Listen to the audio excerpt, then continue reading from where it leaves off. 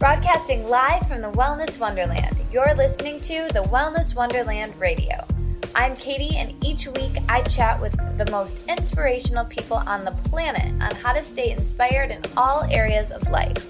As you listen, feel free to tweet at me at Katie Dalebout or use the hashtag Wellness Wonderland. I'd love to hear your aha moments. So grab your headphones and listen on the go, or cuddle up with a notebook as we dive in deep with authentic conversations right here in Wonderland. Hi everybody, welcome back to the Wellness Wonderland Radio. I am super excited for today's episode to have Sid Garza-Hillman on the podcast today. Sid is such a cool guy. He's a certified nutritionist, health coach, and the staff nutritionist and programs director at the Stanford Inn, an eco resort in California. He's an easygoing guy with an easygoing style and fresh approach to health, happiness, and well-being, and he's just way cool. I discovered him through the Rich Roll podcast, and then I whipped through his cool little book, Approaching the Natural, a Health Manifesto.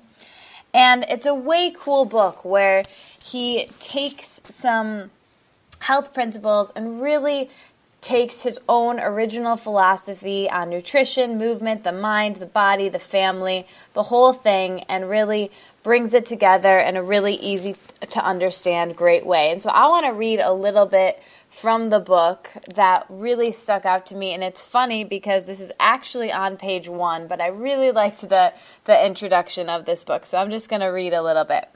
A few years ago, I had an idea for a diet book. It was to be about 200 pages long, and on the cover be incredible claims like the diet to end all diets and 100% guaranteed weight loss. Upon opening the book, the reader would find the following instructions on the very first page. Number 1, eat fruits, vegetables, nuts, seeds, and beans. Number 2, drink clean water when you are thirsty. Number 3, exercise every day. The remaining pages would be blank. I thought that was hilarious and funny and just such an awesome way to start a book. So that isn't the book he wrote. Instead, he wrote this pocket-sized, really awesome book that really guides you through and advocates transitioning to health and happiness through a plant-based, whole foods diet, movement, mindfulness, connection to the earth, and so many cool, really simple approaches in this book that was really, really fun to read. So I really hope we can kind of target all of that today. So thank you so much for being here, Sid. Thank you for having me. That was an awesome intro. Yeah, well, okay, cool. So I really want to get into you and your background and just kind of ask you all the stuff that I'm curious about. But before we do that, I want to talk a little bit about design with you for a quick second. Okay. So I love the design of your book, and I heard you say on the Rich Roll podcast that you modeled the design of it after the Communist Manifesto, which I just think is like super rad, so that's cool. And you're really into letterpress, and you have a love of design, as do I, and I'd love to kind of talk a little bit about maybe how you got into that, and then also the connection between wellness and good design. And I think, I believe that aesthetics and health are pretty connected, and I would kind of love your thoughts, even though in a lot of places they seem really disconnected, but I'd love your kind of thoughts on that. Totally. That's when you said design, I thought you were going to talk about like the design of the human, which I was like, all right, ready to go. And then you threw me that curveball, which I freaking love that about you. Anyway, well, I can't take credit for the design of the book in terms of the size of the book compared to the manifesto. That was actually my publisher's idea.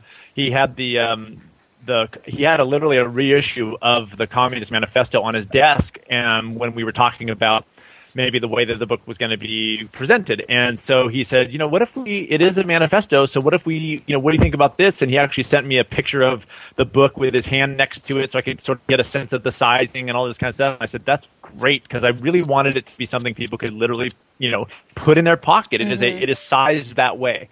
The type is kept small so that the book doesn't get too thick, and that was the thing. So my sister, it has been a graphic designer for 20 years, and my wife also. So they're partners in their design firm. My sister's the one who designed the book itself, the cover and the typeface and all those kinds of things. She took on. Because I've just been around it for so long.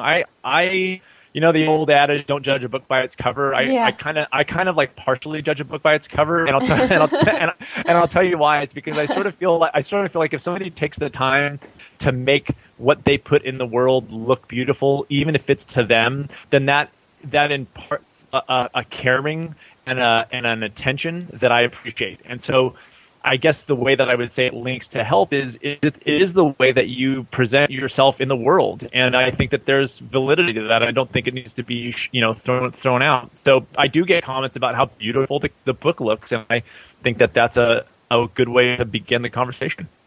Yeah, absolutely. And I love what you said there about not judging a book by its cover. But yeah, I mean, I think it's something that's important. And there's a lot of like great books and great websites and that have really great information, but it's not presented in a user-friendly way, and that great information gets lost. So I think it's kind of the obligation of the person presenting that information to put it out in a way that they're marketing it so it will be shared. It's kind of part of the obligation of the master who thought of the information to get it shared, I completely agree. I mean, I go to websites, obviously, that we all do all the time, and it does make a difference when websites are pleasing to the eye and very well designed and user friendly and intuitive and all those kinds of things make the experience better, and it definitely makes a difference to me. Yeah, absolutely.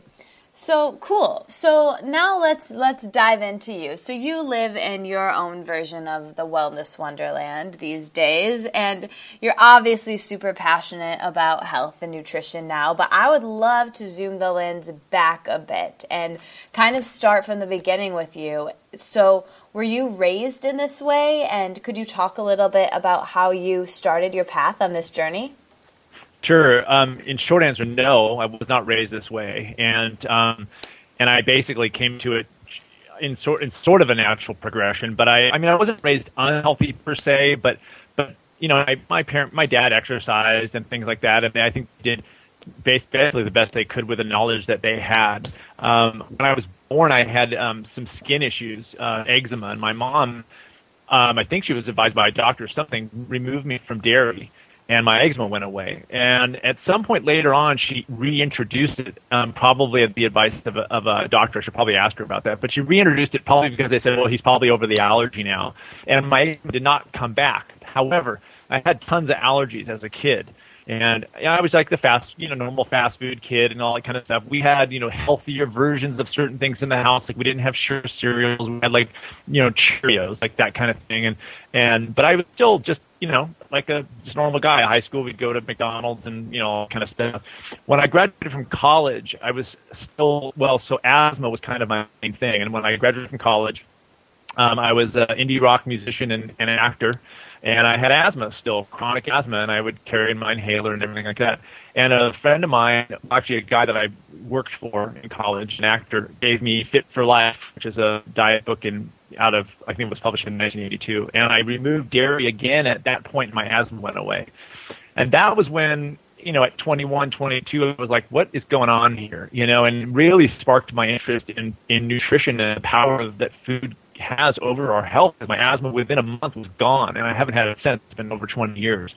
So that began my trek, and just reading, even though I was doing other things in my life, just reading book after book after book. And then years later, I found myself up here through a whole different kind of stuff, and I decided to go back to school and become a nutritionist because it was something I really was passionate about. Nice. So what was the major turning point for you, would you say? Was it the healing your asthma? For sure. I mean, it was the most concrete. I mean, I had like I said, asthma, but also other allergies, and just not having asthma and making really noticing that stark difference, like one day having asthma and one day not. It was something subtle about it, and I was like, this is pretty cool. And I'm a runner, not like a competitive runner, but just sort of enjoyment. And that really fed into my quality of life, not having asthma. I mean, it just made me feel better every day. And that's what began my thinking on this whole trek. Yeah. And cool. we can just let me know if you want to recall again. We can just keep doing it, and you can link it up later. Okay, perfect. Thank you so much. All right. Sure. Cool. So, all right. I'm recording again. Sweet. So when did you know that you wanted to take this path and journey you were on, and now you're so passionate about it, and turn it into a career? Well, we by the time we moved out of Los Angeles, it was about 2006, and I had just really gotten honestly burnt on the whole acting thing. I wasn't getting as much work as I was getting before, and I was still playing music, but I was kind of burnt on that whole LA scene anyway. And so we decided to get out of Dodge and move up to this little town. And just by chance, I discovered Stanford Inn, which is an eco resort up here, and I just fell in love with it and got to know the owner and started to work there. And just my passion for nutrition and health had continued, and it was just in the environment of that eco resort that I thought this would be really cool to teach nutrition here. And I kind of pitched the idea to the owners, and they said, great. And so I went back to school and got certified as a nutritionist. That's way cool. So I didn't know that you really created that position for yourself. I kind of thought it was something that was already in place there, but the resort didn't even have one. You were the first one. Pretty much. I mean, they had a wellness center, kind of. They had yoga, massage, and Tai Chi and Chinese herbal and things like that. But it wasn't concrete. They didn't have a nutrition program. And then about 2 years after that, the owners asked me to come back and really head up the wellness center and make it a real kind of a branded entity. And so that's how it's called the Mendocino Center for Living Well. So that's how that has become. And I'm the staff nutritionist there. Oh, that's so cool. I want to come and hang out and live. It should. Sounds like a wellness wonderland over there. It is truly a wellness wonderland. It is pretty amazing, and people come through there and they just can't believe they don't want to leave. So it is amazing. So cool. So what advice do you have then for people who want to follow their passion and shifting away from that security and safety net of the traditional full-time job? Because that can be really tough, Well, for me, when I graduated from college, like I said, I was an indie rock musician, and I actually hadn't started acting yet. So I took a job. I graduated from UCLA and took a job at the audiovisual department after I graduated, and there I worked. And it was a full-time job, and it was in the public sector, and I was able to do my music and all this kind of stuff. And just by chance, I ended up hooking up with an agent, a guy who'd come to my music shows, gave my photo to his agent. I thought that I'd be good in commercials and stuff. And so they signed me, and I just started going out on auditions, and I started getting work. But I was still working full-time and had this very safe job. And that's how I was raised. Like, was not of that mind of kind of, going out there. I just thought, well, let me have a good basis of safety kind of thing. And I started getting work, and I remember when I quit that job, I had about 3 months worth of income in my bank. Like, I could survive for 3 months. But I just, for some reason, just took this leap, and it was so uncharacteristic of me. I still to this day look back, I cannot believe that I did that. But I quit, and I was like, I'm just going to give this a shot. I figured worst case scenario, I'll have to go back and get another job. But 10 years later, I'm still working as an actor. But it was totally not in the safety zone for me. So for anybody, it is a leap of faith. It is. But it truly, and this is really why the book is focused on health, but not just health, but happiness too, is that it has to be something you love and something you want to do with your life. I mean, it really is about your quality of life. And my quality of life at the time, it wasn't really a choice. I mean, it was a hard choice, but I knew the choice I had to make. It wasn't like, should I, stay or not? It was just like clear. And then it was just getting over the fear of making the choice that I had already made. Yeah. I think you said something, or when you were talking with Rich Roll, that was really profound to me, that I remember now, that I think you said sometimes the indecision is more discomforting than actually like making the decision you don't want to make. You know, you got to just, knew exactly what you needed to do. You just needed to do it. I think I honestly have come to believe that in most situations, there really isn't a choice. I think if you really apply thought and can get through the fear and obligation and all these kinds of things that play into our daily lives, if you can sort of wade through that, usually the decision is right there. It's really not even that much of a choice. You know, if you're kind of like, should I break up with my boyfriend or girlfriend or should I not? Most cases you've already made that decision, and then there's just the pain of doing it is keeping you from actually making that decision, but it's already in your head. It's already made on some level. Yeah. Oh, that's so profound. Like, wow. That's so good. And it reminds me, my mentor, Gabrielle Bernstein, does this thing. It's like called the coin test, and you decide heads is one decision, tails is the other decision, and you flip the coin, and whatever you get, you look at that decision, and if you automatically were like, eek, I don't want to do that, then you know, or if you're like, okay, that was what I wanted, then it'll tell you right then how you were feeling about it. And it's funny, you know, that like you said, the decision's already made in your head. It's following that intuition, that voice, you know, it's just remembering to follow it even when it can be scary. Yeah, and what's funny is I totally do that coin thing. I don't know who invented that, but I absolutely do that, especially with people who are like, I don't know whether to do this or do that. I go, hold on, here, I'll flip a coin. Heads you do it, tails you don't. And then I do it, and I go, how do you feel? And it's true, like it is there, it's there. And you got to get past the stuff that blocks you from making the choices that make you happy. And that's an appropriate action. And I argue that in the book, that being happy is natural to us. And it's an appropriate decision to make. That if it's something that makes you happy, it's the right thing to do. Yes, absolutely. So, all right. Well, I want to get up to the present now with you. So, what does health look like for you today? Let's really get into it. Maybe talk about your daily food and exercise routine. Maybe you can even just kind of walk us through of all the things you've tried, just because knowing we are all so different, and you know, specific different things work better for some of us, and just kind of walk us through what you have found is working for you currently. So, well, a couple of things come to mind when that question comes up, because it really is what works for each person. And as a nutritionist, I actually don't think there's a lot of variance in terms of what's healthy for the human body. I actually argue that there's pretty much the same kind of stuff is healthy for all humans. We're genetically, so similar. But in the modern world, it's really what makes you healthy and happy. Because I could hand you a diet and say, follow this, but it's not going to make you happy because it's stressful, because it turns your whole life upside down and all that kind of stuff. So when I speak to what I do every day, that's just where I've come to in my own life and what makes me happy. I'm doing things that probably people would go, my God, that's totally extreme and nutty. For me, it's where I'm at in my progression of experimenting with things and finding things that work for me in my own life. But it doesn't mean that I have completely different nutritional needs than you do. It just means I'm at this place where it works for me. With my clients, I'm like, if you start out with a glass of water and that's what you can do, then you should do that. And that's where you're at and that's what you're ready for. And then we can build from there. And then as long as you're happy, if the process becomes stressful to you, then that's not healthy. So, I've met tons of people who eat really well who are really stressed out and not happy. And to me, you asked me what my picture of health is. It's somebody who's healthy and happy, and somebody who's happy and healthy. And so it's that broad picture. So for me, these days I'm eating a lot more simply. I'm training for my first marathon.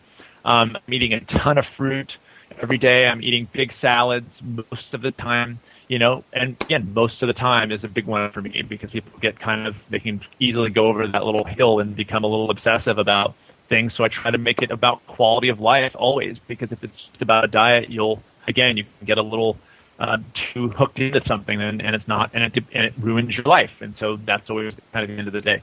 So that's basically what I'm doing. I run 4 or 5 days a week. I'm taking it easy during the week. I'm running long ones on the weekends because I'm in training. My marathon's in 2 weeks. Nice. Usually, when I'm busy, I got 3 kids. Sometimes I'm just on the trampoline in my living room for 15 minutes. I do what I can in a way that preserves all the other things that I enjoy doing in my life, like spending time with my family and doing the work that I do. So it's all for me a balancing act of making sure that that I'm hitting everything I want to.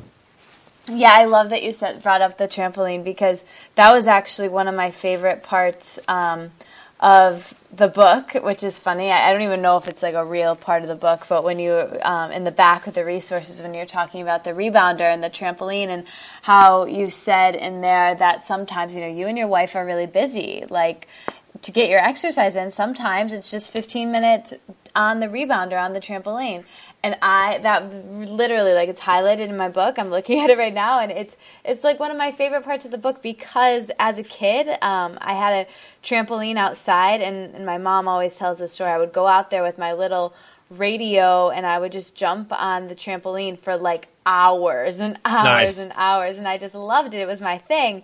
And it's so funny, I heard recently, like, the things you like to do when you were like 5 are really the things that you should do more of now. And it's, for me, I love just like jumping on the trampoline, and I used to really allow exercise to kind of stress me out. Like if I couldn't make it to a yoga class, or I didn't get my workout in the morning, like I would just, be all stressed about that. And that's not the point. The whole reason you do it is to feel good and feel, and just not being so hard on yourself. So I think I love that approach to exercise. And right now you're training for a marathon, and that's great. But just the fact that you said, not being too dogmatic about anything and just letting things work, I think is really cool. So talking more a little bit about exercise then, while we're kind of on the topic, something else I loved that you spoke about in the Rich Roll podcast, again, I keep mentioning that, but you talked about your wife, how she wasn't a runner and just one day decided she was going to run to get the mail. And that's how she got started. And I just thought that was amazing, that someone could get started in that way. Could you talk a little bit about your opinion of exercise, and just if different people need different amounts of exercise depending on their bodies? Sure. So, yeah, I mean, the absolute truth is that I really, really love the point you made about child, what you did as a child, because that's partly why I run. It makes me feel free. And I got into the barefoot running thing simply because it feels so liberating. It feels almost primal and childlike. And my kids run. They love to run. And the reason why I don't even call it exercise in the book, the header is movement, because ultimately it's about moving your body. And what I do, the reason why I love the fact that my wife, who hated running her whole life, but then all of a sudden she had the Vibrams and she was kind of feeling good about moving, having her feet be free again, and all of a sudden she's like, yeah, I ran to the mailbox today. And I'm talking about, a few hundred feet, like this is not a big thing. And I was like, well, did you really? That's cool. And she's like, yeah, I just like running. And the next thing you know, the next day she's running a little bit farther, and she turns left after the mailbox and goes up the street. And she just built. And that's what my book is built on, is starting so small that you almost think it's ridiculous, but it gets you there. It gets you started, and then you can build off that. As far as what movement works for what people, it always, for me, comes down to balance. It's like exercise can be incredible, but like you said, if you're worried and stressed about not making a class, then clearly that's not serving you. Running works for me because it's cheap. I can go out my door. Trampoline works for me because I can do it in the living room. And when my babies I have twins, when they were, 5 months old, we didn't have time to go to a gym or even go out the door running. We were busy and exhausted, and getting on the trampoline was what we could do. So there's no fix like, well, if you're 5'10" and 140 pounds, you need to be exercising right. this. You'll know because you'll be exercising too much and you'll be fatigued and exhausted, or you'll be exercising too little and maybe hold on to a little extra weight or feel a little sluggish and all those kinds of things. It's like the more you get in touch with who you are and who you want to be, you'll find your balance. You'll find what works for you. Yeah, exactly. I mean, it's just like what, again, in the Rich Roll podcast, when you guys were saying, years ago, lots of years ago, people didn't sit around talking about exercise and food like you and I are right now. They just did it. Like animals, they just do it, and it's fine, and that's just how it is. So I think getting back to what we were meant to do and the ways we were meant to move our bodies without even having to think about it, that's when life can be really cool and you can focus on just being happy and not worried about this kind of stuff. Totally. It's like, if you think about it as moving your body instead of exercise. Exercise has the stigma, and it has this like, well, I need to exercise, and that's kind of thing. And it's like, if you just get up and turn the music on and dance in your living room for 5 minutes, that's friggin' exercise. Is as good as anything else. And if that makes you laugh and have fun, then man, I do it. And if you only have time for 1 minute, I would say start with 1 minute. I mean, that's where I differ. You don't need to go to a gym to be 100% healthy. You don't need to go on a gym. You don't need to go on a diet. You can ease your way in ways that give you so much pleasure right out of the chute. So good. Yes, I'm like fist pumping because I couldn't agree more. So that's we're kind of talking about this already right now, and you've mentioned this a couple of times, but one of my favorite things about your approach is just how simple getting started can be.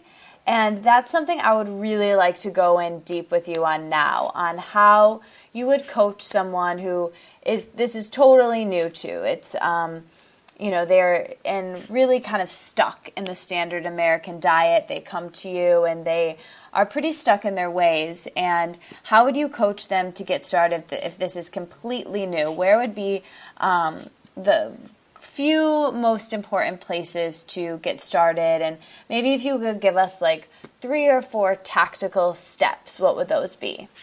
Okay, well, first of all, if they came to me, that's a good sign, because I won't work with anybody who is like coerced somehow by a family member or something like that. It doesn't work unless they have decided that they want to be healthier and happier. Once they've made that decision, then that's my opening, that I can then work with them. So that's the first thing. So I would establish, I'd say, do you want to be healthier and happier? If they say no, I go, then you're there. Good for you. And I don't care what picture of health that is or happy that is. If they're there, then fantastic. I got no judgment for that. But if they say, yeah, I want to be healthier and happier, then I want to find out from them what they're ready to take on. Because I am the anti-diet guy. I am a nutritionist, and I will never say, here's the plan, follow it starting today. What I do is say, here's the marathon that you're training for. Like that's the analogy. Like, here's the marathon you're training for. We both know that you're not going to go out the door and run a marathon tomorrow. But what could you start with tomorrow that would be reasonable, that you could do every day from here on out? And I go small as necessary. And when I mentioned the glass of water a few minutes ago, I didn't make that up. I have advised one of my clients to start with a glass of water in the morning. That's where I started that client, because I said, everything else that we've talked about adds stress to your life. I don't want to add stress to your life. This process should be enriching and fun and enlivening. You should feel more energy just because of the process. So if you can do a glass of water every day, then you become somebody who treats yourself well. Maybe not well enough to be as thin and healthy as you want to be, but that's okay, because we'll get there later. But you become somebody who treats yourself well. So I would establish with anybody I work with how little we do need to go. Now, sometimes people come to me with stage 4 cancer. They're ready for a whole bunch, and and then I go, they're like, whatever you want me to do, I'll do. And that's a different conversation. But for most people who are just foreign to it and they kind of know that they don't feel that good, I make it so not stressful for them that they keep on it for the rest of their lives. That's success that a diet cannot deliver. So good. And it really goes back to, if it stresses you out, no matter how good it is for you or whatever, it's not good for you anymore, because stress is more unhealthy than anything you could eat, anything you could do. It's the worst thing ever for your body. So I love that approach. Totally agree. I mean, the way I look at health, to go back to your original question of what's a picture of health, is the minimal amount of stress that you can put on your body. For me, food is just one of the things that can stress you out, and movement is one of the things that can stress you out. And that means too little or too much, and food the same way. And I took it into socialization and things like that too. But it is balance, and all those things can be too much or too little, and you got to find your balance. You got to ease your way into it until you hit your stride. Yeah, for sure. So So a lot of times I kind of bleed in little anecdotes about me in these podcasts, and this is kind of a perfect segue to my next question here. So speaking of stress and things that stress you out, so I recently got really into like the locavore movement and just trying to eat everything local and you know, understanding that the food closest to, you know, where grown closest to where you live is better and eating in season and blah, blah, blah, and it's all great and whatever. So I'm really into the locavore movement, trying to do it. And I'm like, I'm not going to eat bananas, you know, because I live here in Michigan, and I'm not gonna have bananas for a while, just kind of see how that goes. And of course, I start craving bananas like crazy, like stresses me out. Pretty funny stuff. And so then I got myself a banana, and it was like, stop, this is silly. You know, anything you do that stresses you out is silly. So you have a great Mind Body Green article on the locavore movement. So I would love if you could talk about that a little bit and talk about some problems with the locavore movement. Well, you just hit on it, which is that you know, the problem with the locavore thing is it can be very limiting and very stressful. And the fact that the reason I brought it up is because I think people can do two things. One, they can like justify maybe not so healthy habits because they're local, or they can get so locked into the local movement that it adds stress to their lives. The fact of the matter is, where the food comes from, how far it travels, is just one of the effects that food has on the environment. And it turns out it's actually not one of the larger effects of the carbon footprint of food production. What mostly is part of the environment is the production itself of food. And that goes for vegan and non-vegan. It goes for processed plants, and it goes for animals too. It's a very big drain on the environment. So the argument I made in the article is, it's still, the closer you get to whole plants, the more environmentally friendly you get, no matter where they come from. And of course, if you can get those local, even better. But to make local prohibitive to you to eat a banana, to me, is missing the point, because there's also, like everything else, a much bigger picture. Katie, who is healthy and happy, to me, has a much greater effect in a positive way on the world than somebody who's miserable because she can't have a banana because it doesn't come from Michigan. So, you know, it's like, how do you affect your family? Look at what you're doing with your website, how you're connecting to people. Well, part of that is you feeling good enough to put yourself out in the world that way. And I think it's much more profound for you to take care of yourself no matter where that food comes from.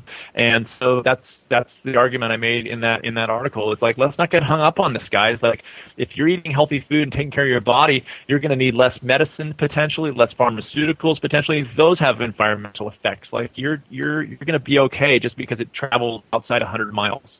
Yes, amazing. I can throw a banana in my green smoothie tomorrow. Things are good. Sid told me it's okay. If Sid told you it's okay, it's totally okay. I love that. Cool. So I would love to talk a little bit about skin health. And I was wondering if you had some ways to take care of your skin internally, and some foods that you would recommend for people wanting to really take care of their skin from the inside out.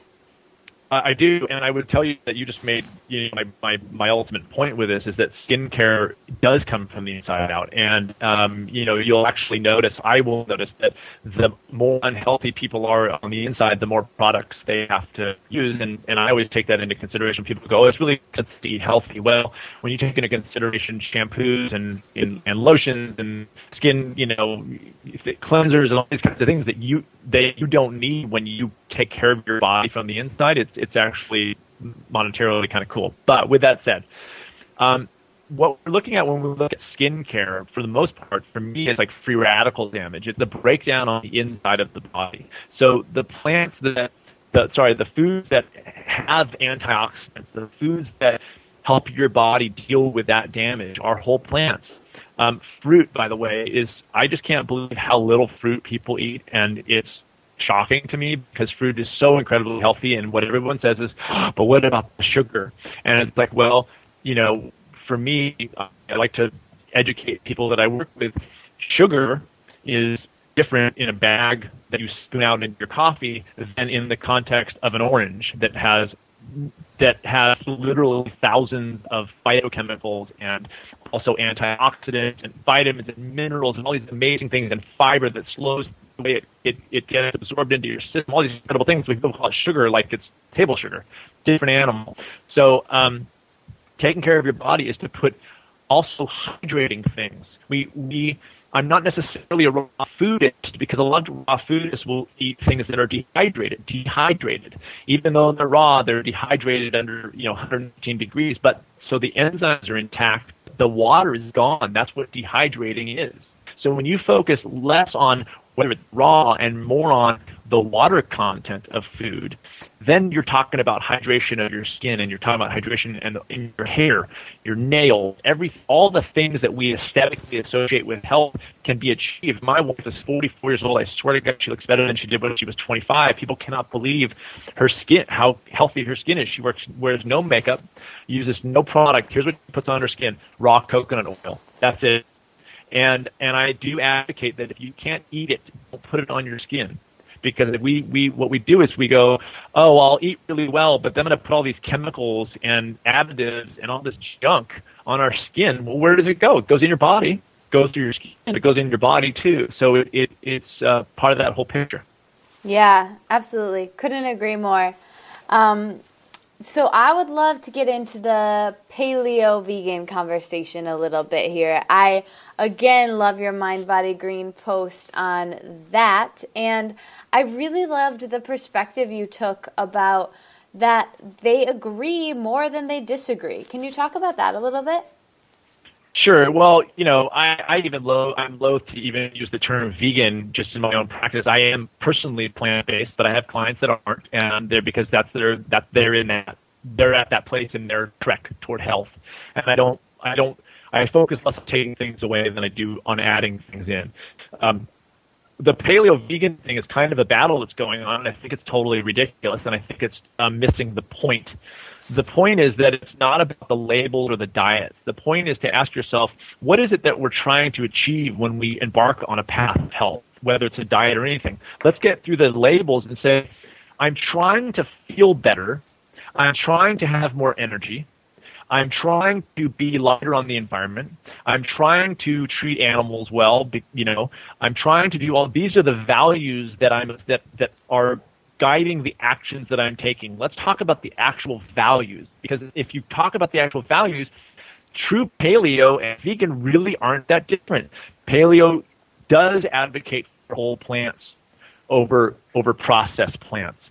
It does advocate for things like no gluten, no dairy, because they're not natural to our species, which I totally agree. Vegans too.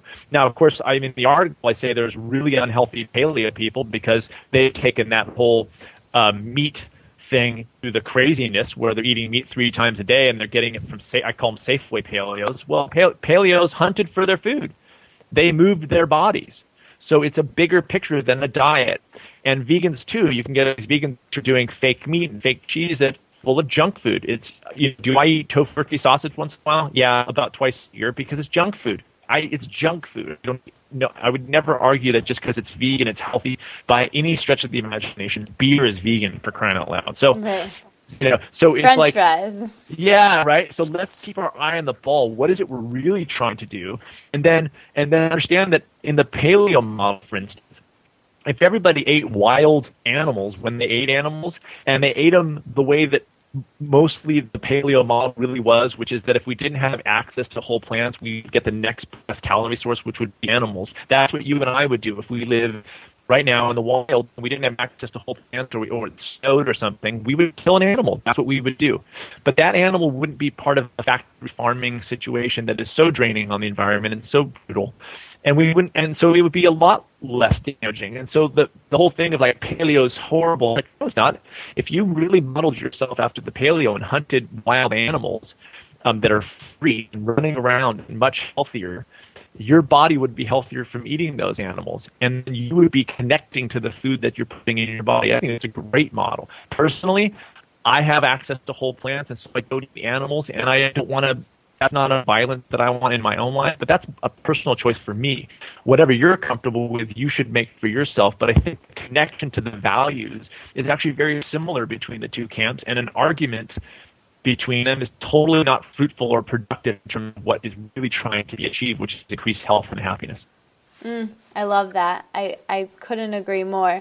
Staying on that a little bit, what are your kind of thoughts on grains to digestion and different people and how they can tolerate grains, and if it's something that how you kind of use that conversation when talking with your clients? So the thing about grains and dairy, by the way, so a lot of people will be like, oh, I'm gluten-free, but they'll still eat dairy. And for me, they go hand in hand. They're just two things that got introduced to our species very, very recently in terms of our evolution. So my belief is that human beings are intolerant to gluten-bearing grains and to dairy. They're intolerant. We have learned, we haven't adapted. I'll put it that way. We have not adapted. Some of us have learned to tolerate those two things to a certain extent. Some people have allergies where they literally can't have any dairy or they can't have any gluten-bearing grains, like they're full on. But I think it's a matter of degrees. I think all of us, to a certain extent, have not adapted to those two things, and I think that they can cause discomfort in a variety of ways. The thing that I take into account when I discuss dairy and gluten is stress. It always comes down to stress, because one of the body's stress responses is to slow down the digestion. That's an evolutionary effect of stress on our bodies. When we were in a stressful situation, like a fight or flight situation, we would stop digesting. Digesting takes a whole bunch of energy, and if we need to survive, we're not going to expend that energy digesting. We're going to do what we need to do to get away from the lion or whatever it is that we're confronted with. In the modern world, people who live stressful lives don't digest well. So they oftentimes be more susceptible to intolerances with regards to gluten and dairy, which are already very difficult to digest. So it's like they're already hard to digest, and you're super stressed, so that's not a good match. So some people can handle it better. For me, I was reading so much about gluten. I was like, this is crazy. What is this? And I kept reading and reading and reading. Finally, I thought, I'm going to give up gluten. I just want to see what it's like. I never would have told anybody that I had an issue with gluten at all. But I thought, just see what happens. Without changing any of my movement or my diet, my stomach, which had a little teeny little pooch on it that I couldn't get rid of, but I didn't change any movement, or I just gave up gluten, my stomach went completely flat. So completely flat. And I thought, there it is. There was that little bit of stress left on my body that I removed, and my body just hit that perfect balance, and I've never had a gut sense. I know I have a perfectly flat stomach at 45.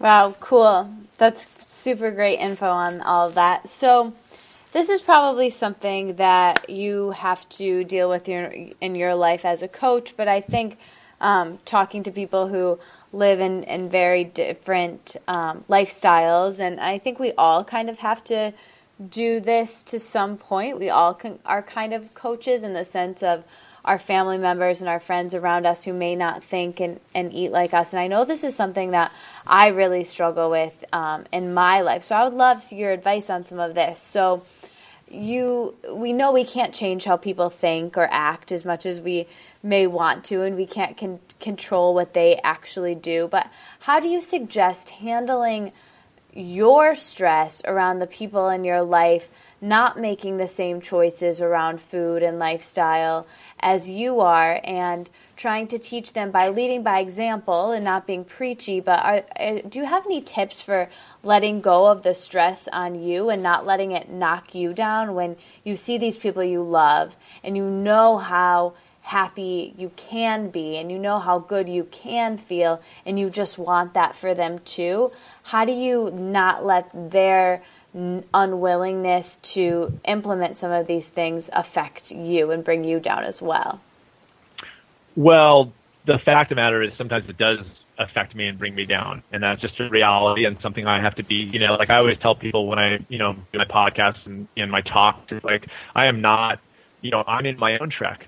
And there's things that I battle with. I still struggle with food, almost on a daily basis. And so when I say that, it does get me down sometimes, I don't have all the answers. Well, I think I have the answer to this, but I'm learning how to do the things that I think are going to work.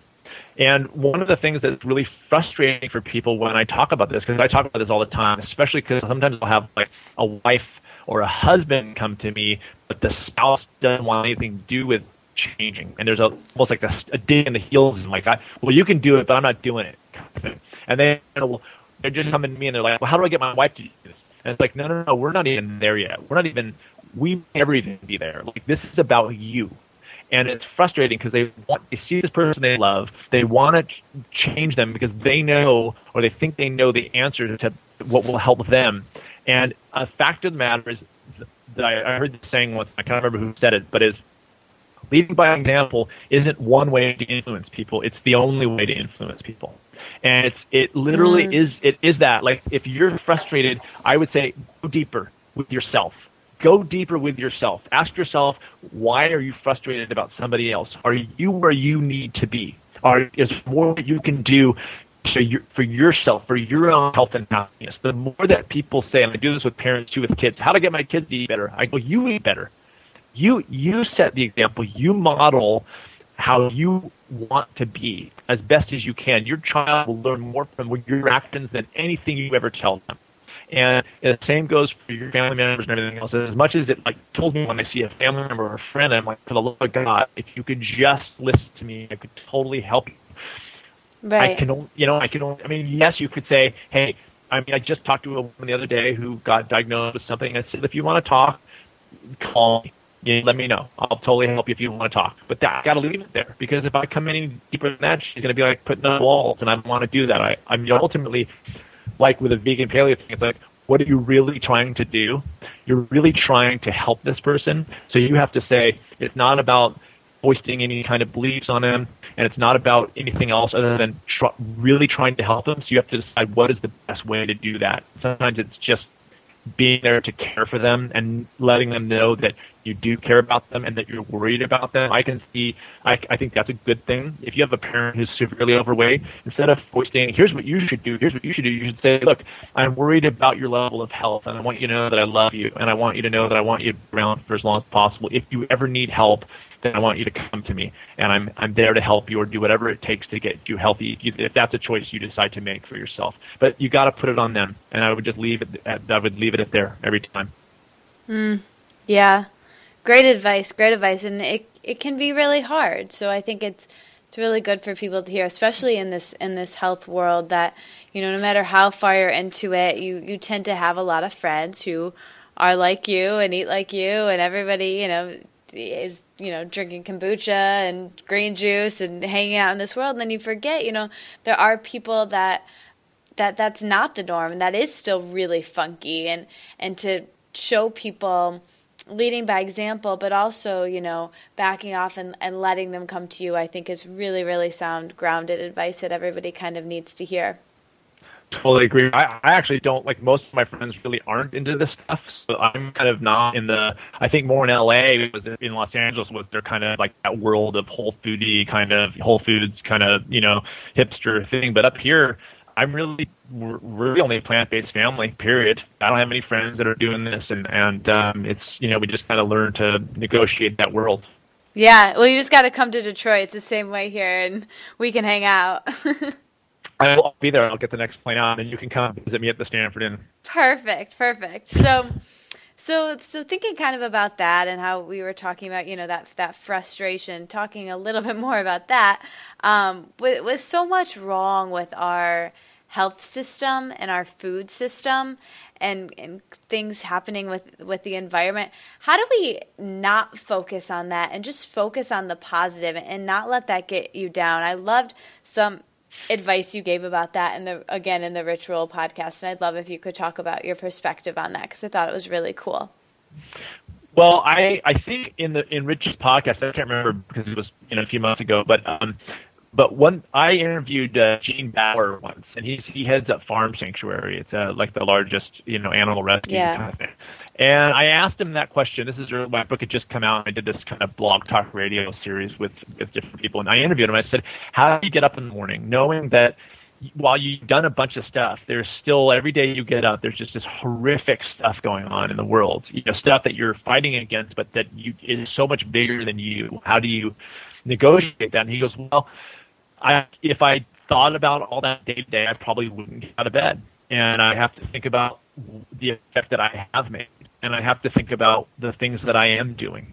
And so it is a day-to-day struggle, and it is part of what I do every day. It is frustrating for me to see kids, especially. I'm very sensitive to kids. I see kids, supremely overweight. I see type 2 diabetes all the time. I see, just being sick, people being unhappy because they're not happy in their bodies. And it is frustrating, but then, and this is why it's good to have a good partner, because my wife is like, think about all the people that you've affected, because sometimes it does get me down, but she's like, your family, has changed. A lot of your family, a lot of my family members have changed, not maybe at the level where I am, but who cares? They've made adjustments and found their own balance, and I think that's amazing. And so you just have to remind yourself what you are doing, and then also come back to how happy and healthy you are, and just keep coming back to that and keep that process going. Yeah, and it can be rough. Like, I mean, for instance, here where I live, I'm kind of still the weirdo, and it's kind of still very, very different. And it's focusing on, I love what you said there, because I actually find that actually super inspiring, thinking, well, that means there's so much work for me to do here, and there's so much for me to inspire and so much change, and that can be overwhelming, but if you focus on the good stuff, it can feel actually really, really cool and a lot of fun. Well, and like the thing is, like, your whole website, I look around it, and speaking of, beautiful design, it's very beautiful and inviting. It's like this, I just wanted to just hang there, which is really cool. But just that action that you took to put your ass out there in the world is very empowering and very, it's just inspiring. I mean, it's inspiring. And so you've taken this thing and just decided to put it out there. And that's just got to make you feel really good. And that's a good thing, because the better you feel, the more you'll do and the more people you'll eventually reach. And I think it all starts with each of us as individuals. Oh, yes. Couldn't agree more. So, and one more question I have for you before we get into kind of some more personal stuff, but talking about health and any conversation around health, really, and the body, it really comes down to the gut, right? And it all kind of stems from there. So when thinking about gut health and digestion issues for people dealing with maybe leaky gut or issues surrounding that, what kind of advice would you give to clients dealing with those types of issues? I hate to sound like a broken record, but again, it all comes down to stress. So stress can come from non-nutrient food. And in this country, we get plenty of calories, so we're not starving by any stretch of the imagination. We get more calories, which are protein, fat, and carbohydrate, than we can ever want or need. But what we're lacking in our food are the micronutrients, the vitamins and minerals and phytochemicals and antioxidants and fiber.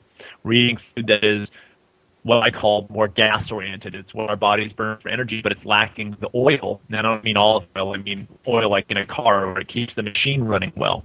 So when you eat food like a Big Mac that has plenty of calories in it, but nothing that helps the machine run well, it's stressful. Your body has to work harder to process those calories. It's like putting gas in a car but no oil. That car would burn up. I don't care how well the car is designed.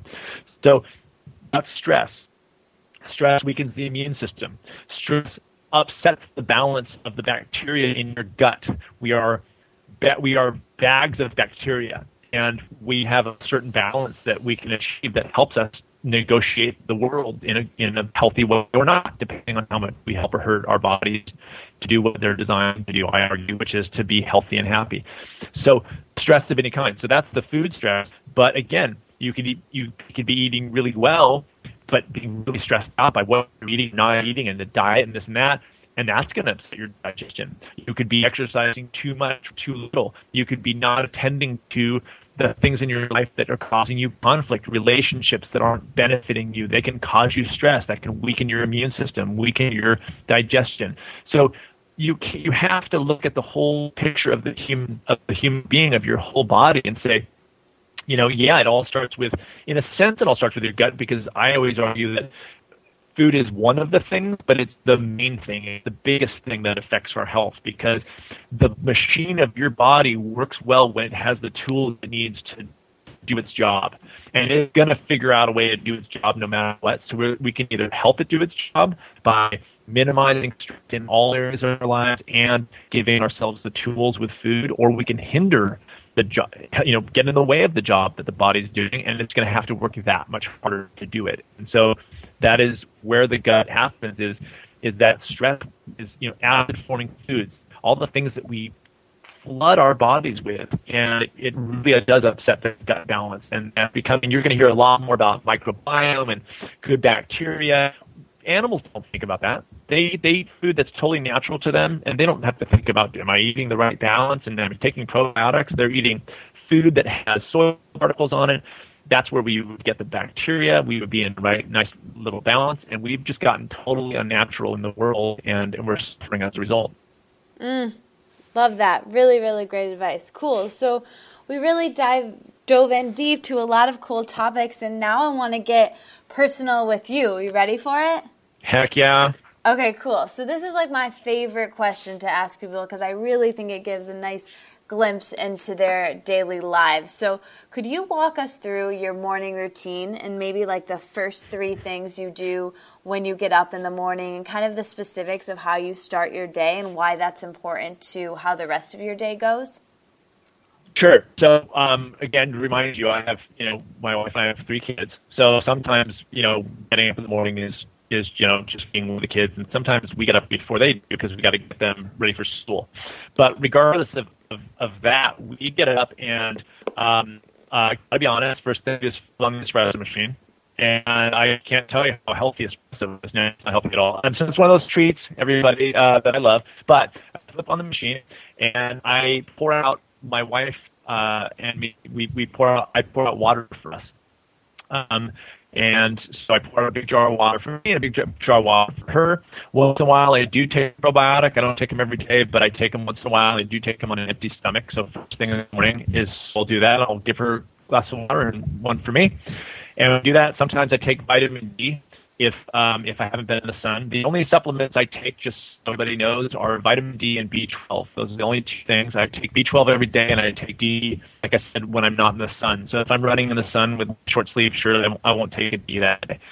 So that's what I do. I pour that out. I start making a smoothie. So we all in the morning have a big fruit smoothie. So I fill up my Vitamix with water, about half full, and I throw in a ton of fruit, apples, pears, whatever I got, bananas, berries. I throw a little mangosteen powder in there. I blend up an entire blender full, and I pour that out for the whole family. And then I basically get ready for work. And usually I drop the kids off at school, and then I go for my run. And then I go to the wellness center and I take a shower there and get dressed for work. And so that's pretty much what I do most mornings. I just get up and make a big smoothie, pour that out. My wife makes lunches, and we go on our way. Nice. That sounds really fun. So now I'd love it if you could walk us through your evening rituals and maybe talk about some of your favorite ways to relax and wind down after a long day. Well, so, sometimes, I'm just busy. So I get home from the wellness center and I'm doing other stuff. I have my own podcast. So oftentimes I'm doing, a little bit of work like that. And the first thing I do when I get home is hang out with my kids. And that's just because, I really love being with them, and it is totally a pleasure for me to be with them. So I come home and usually hang out with dinner. They eat before my wife and me eat.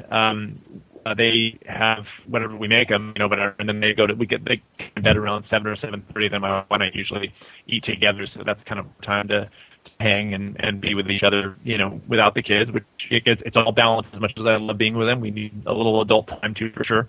And so usually I'm just making the dinner, and my wife's finishing up her work, and then we put together most days big old salad. I mean, big, like bigger than people would probably even imagine, and usually on the weekends, we have a movie night as a family. Like Saturday night, we'll have a special dinner and we'll all watch a movie together, And so, what I do most of the time during the week is clearly not what I do on the weekends. But yeah, so usually it's getting home and just kind of hanging out with the kids until they're getting into bed, and then spending time with my wife. Nice. Sounds really cool. So, I want to wrap up with some quick fire questions, but before that, I have one final question for you. So what are you doing in your life right now that you're afraid of, but you're doing anyways? How are you challenging yourself right now? And I'd love to know what's next for you. What I'm doing right now, let's see, what I'm afraid of. And fear is a big one for me. And I started reading books early on fear when I first started my practice, because I noticed early on that before I even had my, coach that I have now, that fear was such a driving factor in people even making changes in their lives. And clearly the fear that I had about quitting my job way back when to become a full-time actor was a turning point for me. It was not trying to figure out how not to be afraid. It was trying to figure out how to still act in line with who I wanted to be in spite of that fear. And so there's part of me, like with my podcast and my book, even putting my book out, and when I was a full-time musician, like playing live and we were touring and things like that, I had a little bit of stage fright. So almost nightly, I'd be on tour somewhere in Europe, and it'd be like this moment of like, I really should be loving this, but I kind of don't really want to go on stage right now. But it was just that thing of like, but I really do. I do, and it's something that I want to do, and it makes me, in the big picture, really, really happy. And so, yes, in this moment, I'm a little afraid, and I would sort of walk on stage in spite of that. So now it's like putting myself out there in the world. And also, you know how it is. Like, you put yourself out in the world, you're going to get people who come back at you like in a really negative way. Yeah. The term now is like haters, like they exist. And I put out something that I think is pretty innocuous. Somebody's got a bone to pick about it. I'm like, gee, that's really that's what's making you angry. And so part of it is just the fear that I have around, my work and getting out there and starting to speak more and getting asked to, do events and things like that. And it's kind of uncharted territory for me. I mean, I was comfortable in the music world and the acting world, but clearly as a health practitioner, I never fashioned myself to ever be what I am today. And it's sort of this weird thing of like, well, now I gotta kind of keep going. Like I can't turn back now. So there's definitely a fear about that for sure. Nice. Cool. Well, it's inspiring to hear that, someone doing such great work, that this fears come up for everybody. And I think people can really relate to that. And it's never hurts to hear, Oh yeah. I mean, I'm just a guy, like at the end of the day, I'm dealing with the exact same things. And that goes, like I said, for food and everything else, that I have fear around the marathon I'm doing. Like, I don't know if I can do it. And I have this pressure, and it's something that I have enjoyed the process, but clearly, like, I'm nervous about it. I don't know how it's going to turn out, and if I'm going to, hit the goal that I want to hit, and all these kinds of things around it. I'm listening to all those messages in my mind that come up. So it's a struggle every day. Yeah, don't listen to them. It's going to be great. Thanks. All right, so let's wrap with some quick fire questions. So just say like the first thing that comes to your mind, okay? Oh my God, okay. Okay. Favorite color? Dark green. Favorite moment of 2013? That's a big one. Oh my God, of 2013. Oh, my book coming out. Nice. Favorite health ritual? Big salad. Favorite day of the week? Saturday. Favorite hour of the day? 8 p.m. Favorite winter vegetable? Oh my God, is kale a winter vegetable? Yeah, why not? Who cares about local? Let's go for it. Yeah. We already got over that. So, favorite fruit? Banana. Me too. I know. Favorite way to relax? Watch a movie. Favorite meal you've eaten recently? Favorite meal? Oh, my wife made these amazing lasagnas for her birthday. She wanted to make a big lasagna party, so she made these incredible sweet potato bechamel lasagna that was to die for. Oh my gosh, yum! I wish I'd come over. That sounds great. It's awesome. Favorite, or not favorite? Well, I guess it would be your favorite. A superhero power that you would like to have for a day.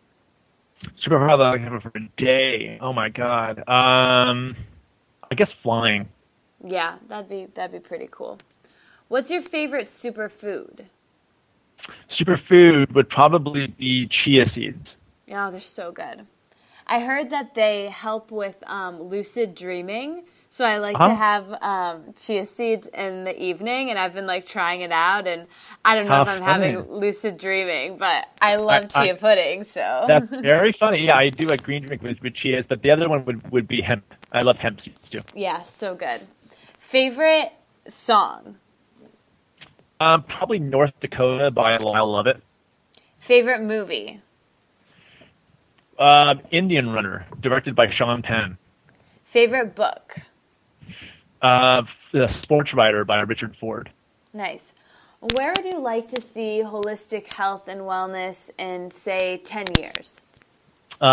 Where there's not another diet spoken of, that we're all trying to put the best stuff we can in our bodies and move our bodies the best we can.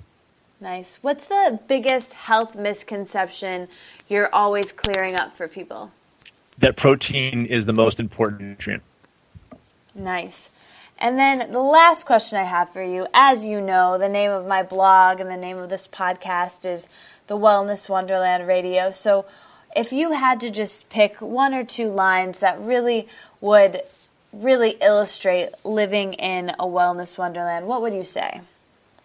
A place where people take care of themselves first, so that they come into the world happy and healthy, and that's how they relate to everybody else in that wonderland. Amazing. Sid, thank you so much. This has been amazing and so much fun to get to know you. I'd love it if you could tell everybody where they can find you and a little bit about your podcast and anything else that you'd like to share. I will, but I want to thank you first because it was just so fun to hang out with you. And like I said, I'm not just blowing smoke. I loved your website and everything you're doing. And if there's anything I can do to help promote what you do, you just let me know. People can find me, my private practice. I work with people all over the country. Is transitioningtohealth.net. I'm on Twitter at Sid Garza Hillman.